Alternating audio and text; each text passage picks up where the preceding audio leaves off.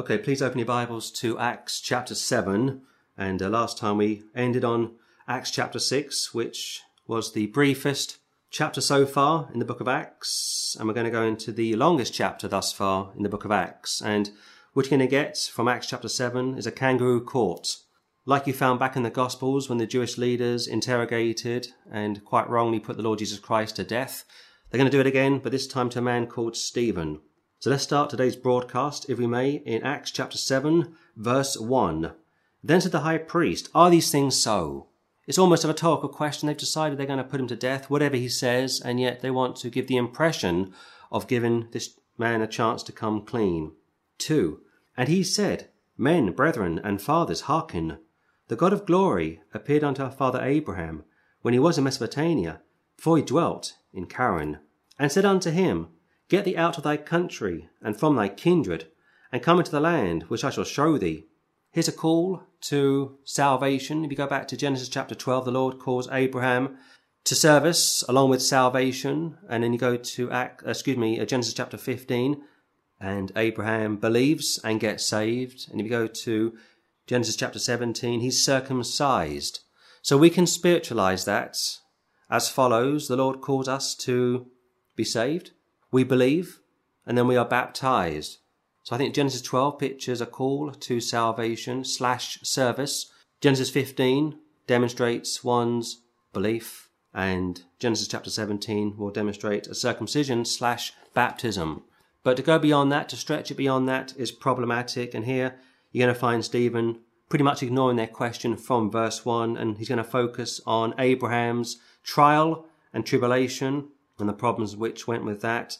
And that goes back to John chapter 3 when the Lord was speaking to Nicodemus, and he completely bypasses Nicodemus' question, and he says, "You must be born again." And here Stephen is going to bypass their question from verse 1, which is loaded. It wasn't a genuine question, of course. It was one set up to cause them to trip over. And he's going to go straight down to business, starting with Abraham, the first Hebrew, I should also add. And he was told in verse 3 to get thee out of thy country and from thy kindred. Separation. And if you go back to the Old Testament, if you get a chance, please look at Joshua 24. And in Joshua 24, which we haven't got time to look at this morning, you find that the fathers of old, Abraham's kindred, worshipped many gods, plural. And one of the gods that they worshipped was Allah, the moon god.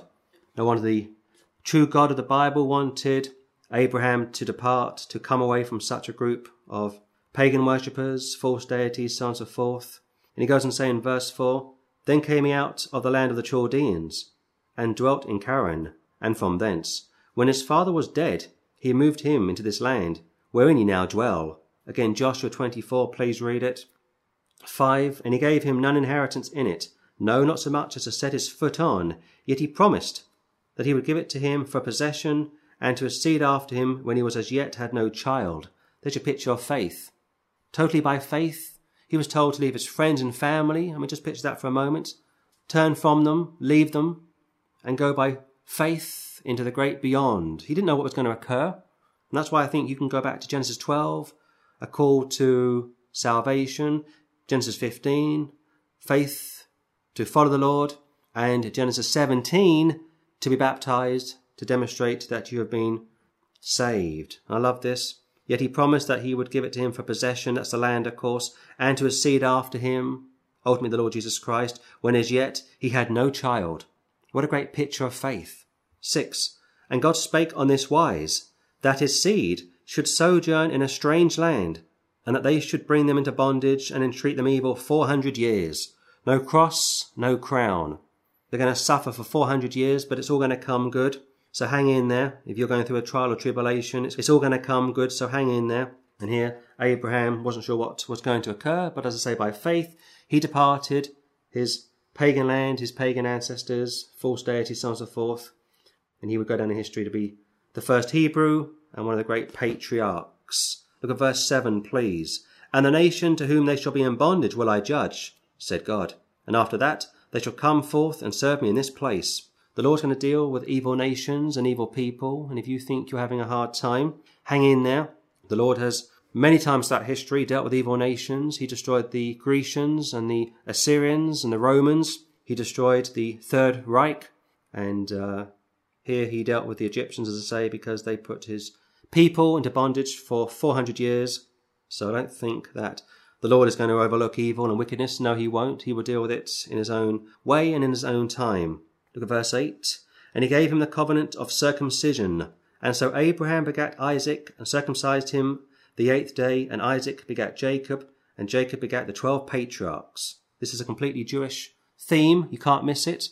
And if you were a Gentile around this time, looking into this piece of scripture, it would appear somewhat bemusing to you, but the Bible is written by Jewish men for Jewish people, and through the Jews' fall, through the Jews' decline, we get a look in. 9. And the patriarchs, moved with envy, sold Joseph into Egypt, but God was with him, and delivered him out of all his afflictions, and gave him favour and wisdom in the sight of Pharaoh, king of Egypt, and he made him governor over all Egypt and all his house. Joseph, a type of Christ, was sold into Egypt, but God was with him. That term Emmanuel from Matthew chapter 1. And envy is a terrible sin, and yet it's endemic throughout both testaments. And also from verse 10, he gave him favour and wisdom in the sight of Pharaoh, king of Egypt, and he made him governor over all Egypt and over all his house. There's a picture of the second advent. 11. Now there came a dearth over all the land of Egypt and Canaan, and great affliction, and our fathers found no sustenance. There's a picture of judgment. If you go to India today, you have people literally washing in a filthy river full of animal excrement. You've got people begging and dying in the streets, and people say, why would that happen? Because those people have broken the 10 commandments. They've broken the first commandment and the second commandment. They got false gods and idols. They're not worshipping the one true God as they should do, and God is not going to put up with that. And here, when you find people suffering, people going without food and water, and that's going to picture the tribulation as well. That's a picture, as always, of judgment. This is the Lord's earth, and yet when men turn from the Lord turns from men, and that's when problems start to occur. What do they say? Get the governments that you deserve. How true that is. 12. Now when Jacob heard that there was corn in Egypt, he sent out our fathers first. Now the world is going to picture here helping the Jews, the Israelites, and that's going to be found also in the book of Revelation chapter 12, 13. And at the second time Joseph was made known to his brethren, and Joseph's kindred were made known unto Pharaoh. Great grace, love, reconciliation. And you think to yourself, maybe in verse 13, Stephen's looking to the Jewish leaders and saying, it's not too late, guys. If you turn to the Jewish Messiah, if you turn to him in faith, the just shall live by faith. You can be reconciled as well, but no, they're not interested in being reconciled to the Jewish carpenter. Like their forefathers, they are in a conspiracy to reject the one true God of the Bible, and they're going to worship religion. They're going to worship religion. They're going to worship their system, which is endemic today. And it says in verse 15, So Jacob went down into Egypt, and died he and our fathers, and were carried over into Sychem, and laid in the sepulchre that Abraham bought for sum of money of the sons of Emor, the father of Shechem. He bought the land fair and square. He didn't steal it, unlike some religions do. 17. But when the time of the promise drew nigh, which God had sworn to Abraham, the people grew and multiplied in Egypt, till another king arose, which knew not Joseph. The same dealt subtly with our kindred, and evil entreated our fathers, so that they cast out their young children, to the end they might not live. In which time Moses was born, and was exceeding fair, and nourished up in his father's house 3 months. And when he was cast out, Pharaoh's daughter took him up, and nourished him for her own son. And Moses was learned in all the wisdom of the Egyptians, and was mighty in words and in deeds. He had it all, as they say. He had the great opportunity to do great things for his peers. He had the best education that was possible in pagan Egypt around this time. And you see the theme, don't you? The theme starts with Abraham being called to forsake all and follow the Lord. And he does so, and he's rewarded. Now it's Moses' time to forsake all and follow the Lord. And the comparisons are going to be numerous. And also Joseph, we looked at very briefly in reference to types of Christ, types of the Lord Jesus Christ. Look at 23. And when he was full 40 years old, it came into his heart to visit his brethren, the children of Israel. And seeing one of them suffer wrong, he defended him, and avenged him that was oppressed, and smote the Egyptian. For he supposed his brethren would have understood how that God by his hand would deliver them, but they understood not. Here Moses is pictured as a murderer. People say, well, I've done terrible things. Can I be forgiven? Yes, you can. Is there any hope for me? Yes, there is. But you've got to come to the cross But the problem here from 24-25 is that his brethren didn't understand what had occurred, like Joseph's brethren didn't understand what had occurred, like Jesus' brethren didn't understand what had occurred, like the Jewish leaders found here are not understanding what is occurring, like enemies of the cross all over the world are not understanding what is occurring. And you're told in 2 Corinthians 4:4 how the devil has blinded those people. They are completely unable to see what's going on and to understand and to be saved because their hearts are not right with Almighty God. 26. And the next day he showed himself unto them as they strove, and would have set them at one again, saying, Sirs, ye are brethren, why do ye this wrong one to another? But he that did his neighbour wrong thrust him away, saying, Who made thee a ruler and a judge over us? Again, like the Jews, we shan't have this man to rule over us. We have no king but Caesar. The parallels are numerous, as I say, and here Moses is trying to do the right thing, but they're saying, Who made you a ruler and a judge over us? Of course, nobody had done. He wasn't offering himself as a ruler and a judge. He was simply trying to reconcile two Jews fighting. But unfortunately, Moses has lost his testimony, which is the quickest thing to lose and the hardest thing to get. 28. Wilt thou kill me as thou didst the Egyptian yesterday? That must have really hit a chord with Moses. He spent years being schooled and reared in Egypt. He's got the best of everything, and he's turned from that. He's identifying himself with the people of Israel, but it seems it's not going to happen. It seems it's almost, what do they say, too little too late. So look at 29. Then fed Moses at this saying, and was a stranger in the land of Midian, where he begat 2 sons. 2 sons from Jethro's daughter, Zipporah, and Jethro was a pagan. So here you find the Jews rejecting their deliverer, if you will, their saviour, if you will. He's forced out from the camp of Israel, and he goes and finds a Gentile wife, and he has 2 sons from her. No confession so far from Moses, no repentance so far from Moses in reference to his murder. He's murdered somebody, he hasn't repented, he hasn't confessed, and yet he's still going to be used by Almighty God. That's a great picture of the Lord's mercy and grace, and that's why Paul said how he was a great blasphemer before he was saved, and the Lord used him nevertheless. 30. And when 40 years were expired, there appeared to him in the wilderness of Mount Sinai an angel of the Lord in a flame of fire in a bush. Sinai in the New Covenant, pronounced in the Old Covenant as Sinai. But what is interesting to me is this term, an angel of the Lord. Now, if you go back to Exodus chapter 3, the text says it was the angel of the Lord, not an angel of the Lord. In fact, if you get time, look at Exodus chapter 3 and you find the triunity appearing to Moses. And I don't know what to do with this term, an angel of the Lord.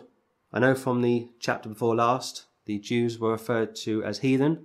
So I can only assume that what's occurring here is that Stephen, being inspired by the Holy Spirit, doesn't want the Jewish leaders to know that the angel of the Lord was deity. So he simply changed it to an angel of the Lord. Also, Moses is 80 years old at this point in his life. So people who say I'm too old to do anything need to read this text again. 31.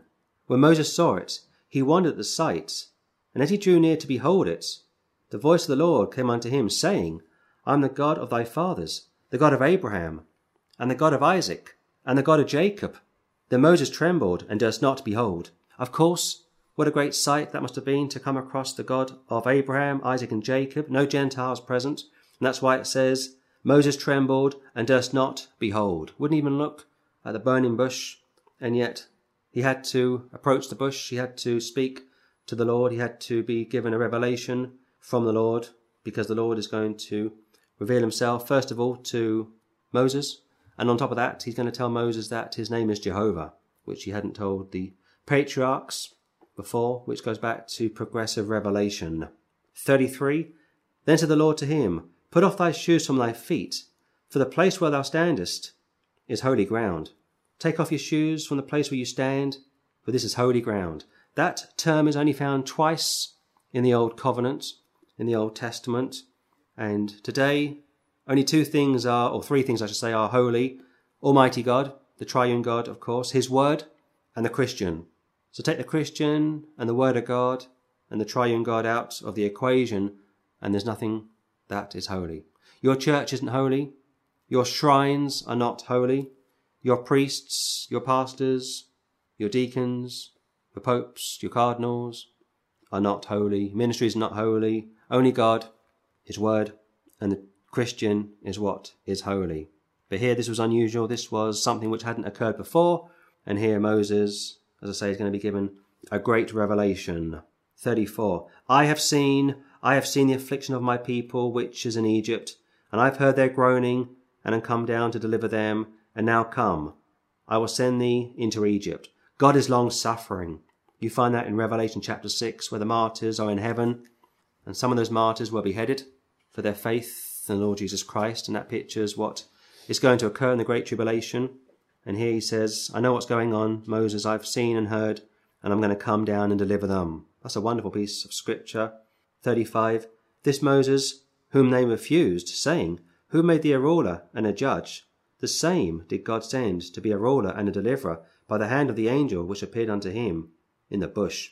He's making the case again that as the Jews rejected Moses, they are once again rejecting the Lord Jesus Christ. And that's a terrible thing of men never learning from history, and as Solomon would say, there's nothing new under the sun. 36. He brought them out.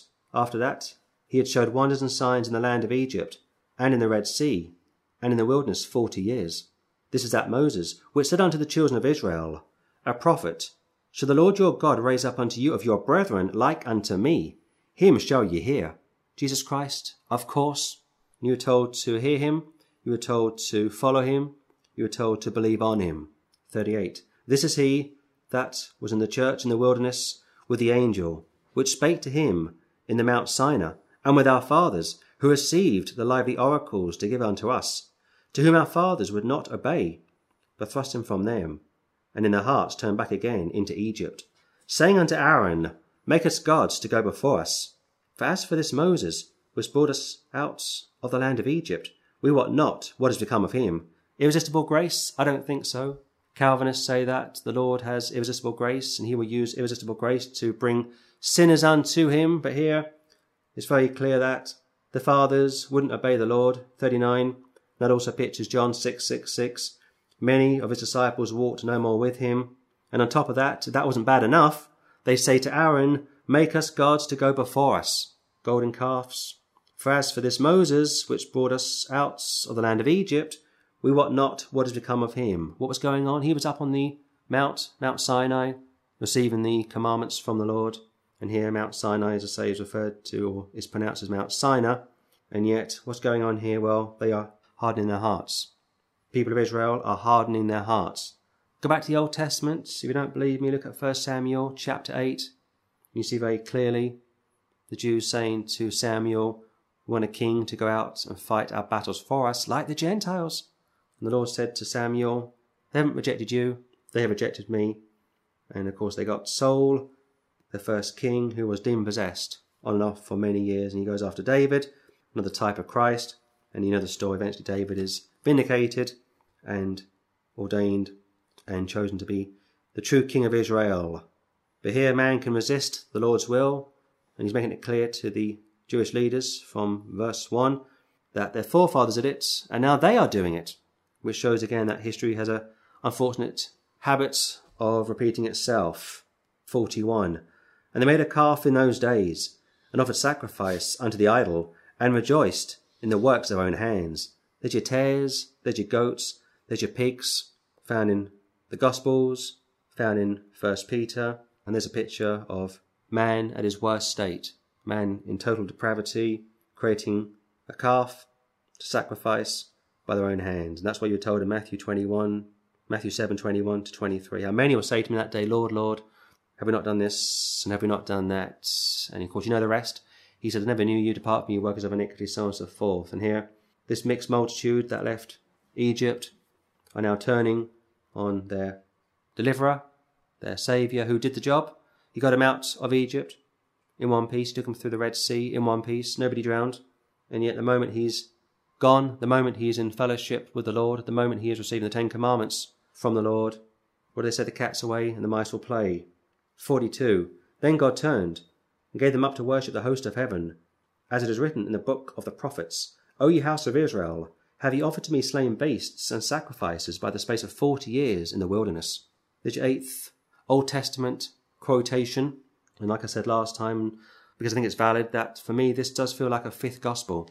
Written by a Jew, addressed to the Jews for the first 10 chapters easily. And time after time, Dr. Luke is quoting the Old Testament because the scripture cannot be broken. What God has inspired, he has preserved.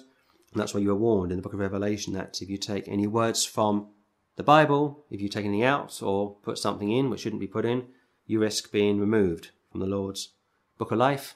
And on top of that, from the kingdom of God being the 1,000-year reign.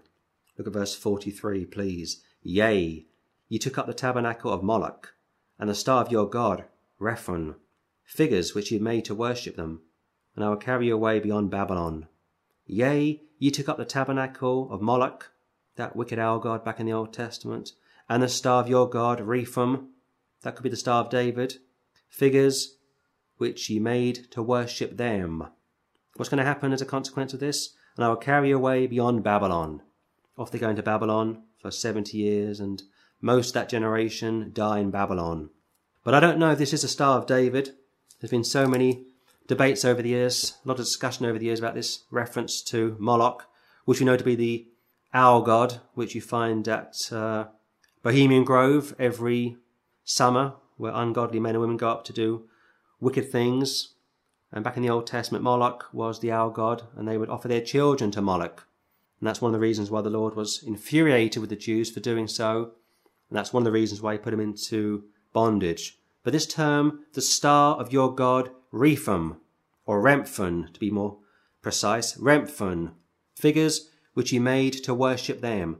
It could be the Star of David, and like I say, it's a difficult situation to be completely dogmatic on, but if you want to argue that the Star of David is prohibited in Scripture, this would be the place to go to, I would suggest.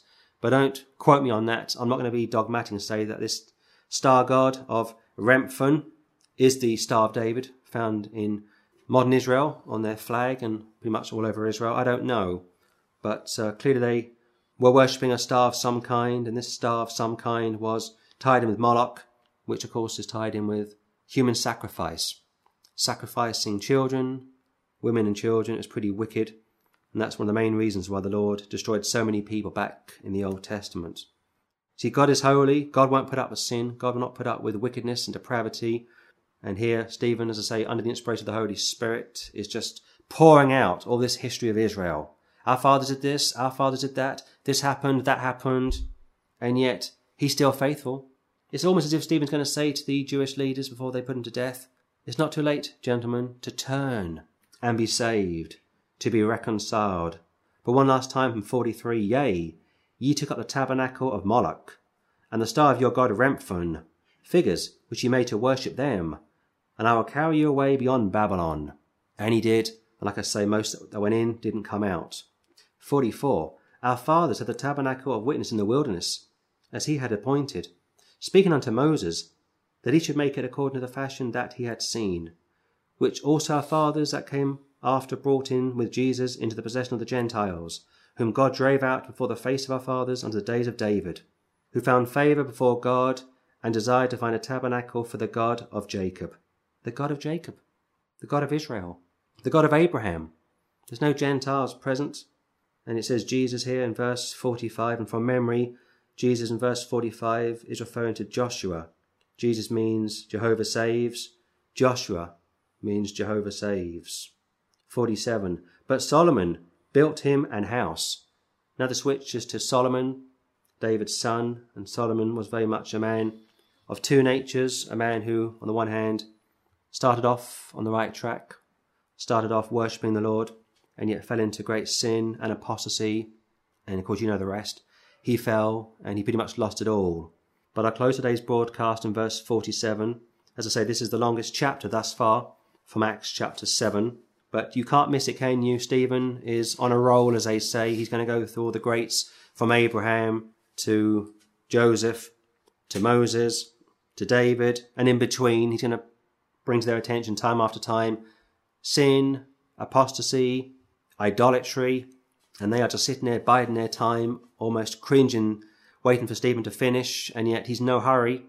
He's very much on the Lord's timetable, but as I say, if you take the time to read these verses and go back to Exodus chapter 3, in fact, I've got just a couple of seconds. I'll just show you from Exodus chapter 3 in reference to the angel of the Lord. I think this is very important because us Trinitarians are accused sometimes of holding to a doctrine which is not found in the Word of God, and that's not true. And it says in Exodus chapter 3, verse 2, "And the angel of the Lord appeared unto him in a flame of fire out of the midst of the bush. And he looked and beheld the bush burned with fire, and the bush was not consumed." Look at verse 4. "And when the Lord saw that he turned aside to see, God called unto him out of the midst of the bush, and said, Moses, Moses. And he said, Here am I." Did you see that? The angel of the Lord in verse 2, the Lord uppercase in verse 4, and God in verse 4. So I think you've got the Holy Spirit, first of all, in reverse order, in verse 4. You've got the Lord uppercase in reference to the Father, and in verse 2, you've got the angel of the Lord in reference to the Lord Jesus Christ. So the angel of the Lord, Jesus Christ, in verse 2, God the Father in verse 4, and God the Holy Spirit also found in verse 4. The angel of the Lord, deity in the Old Testament and deity in the New Testament.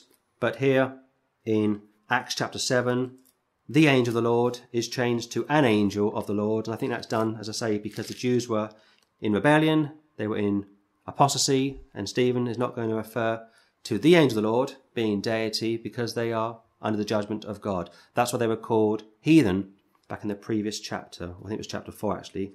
But I'll close today, as I say, in verse 47. "But Solomon built him an house." Yes, he did.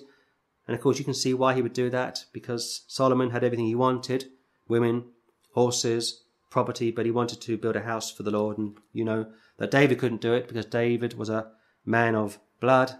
So we'll close today's broadcast in verse 47, and next time we'll pick it up in verse 48. Acts 7, verse 48.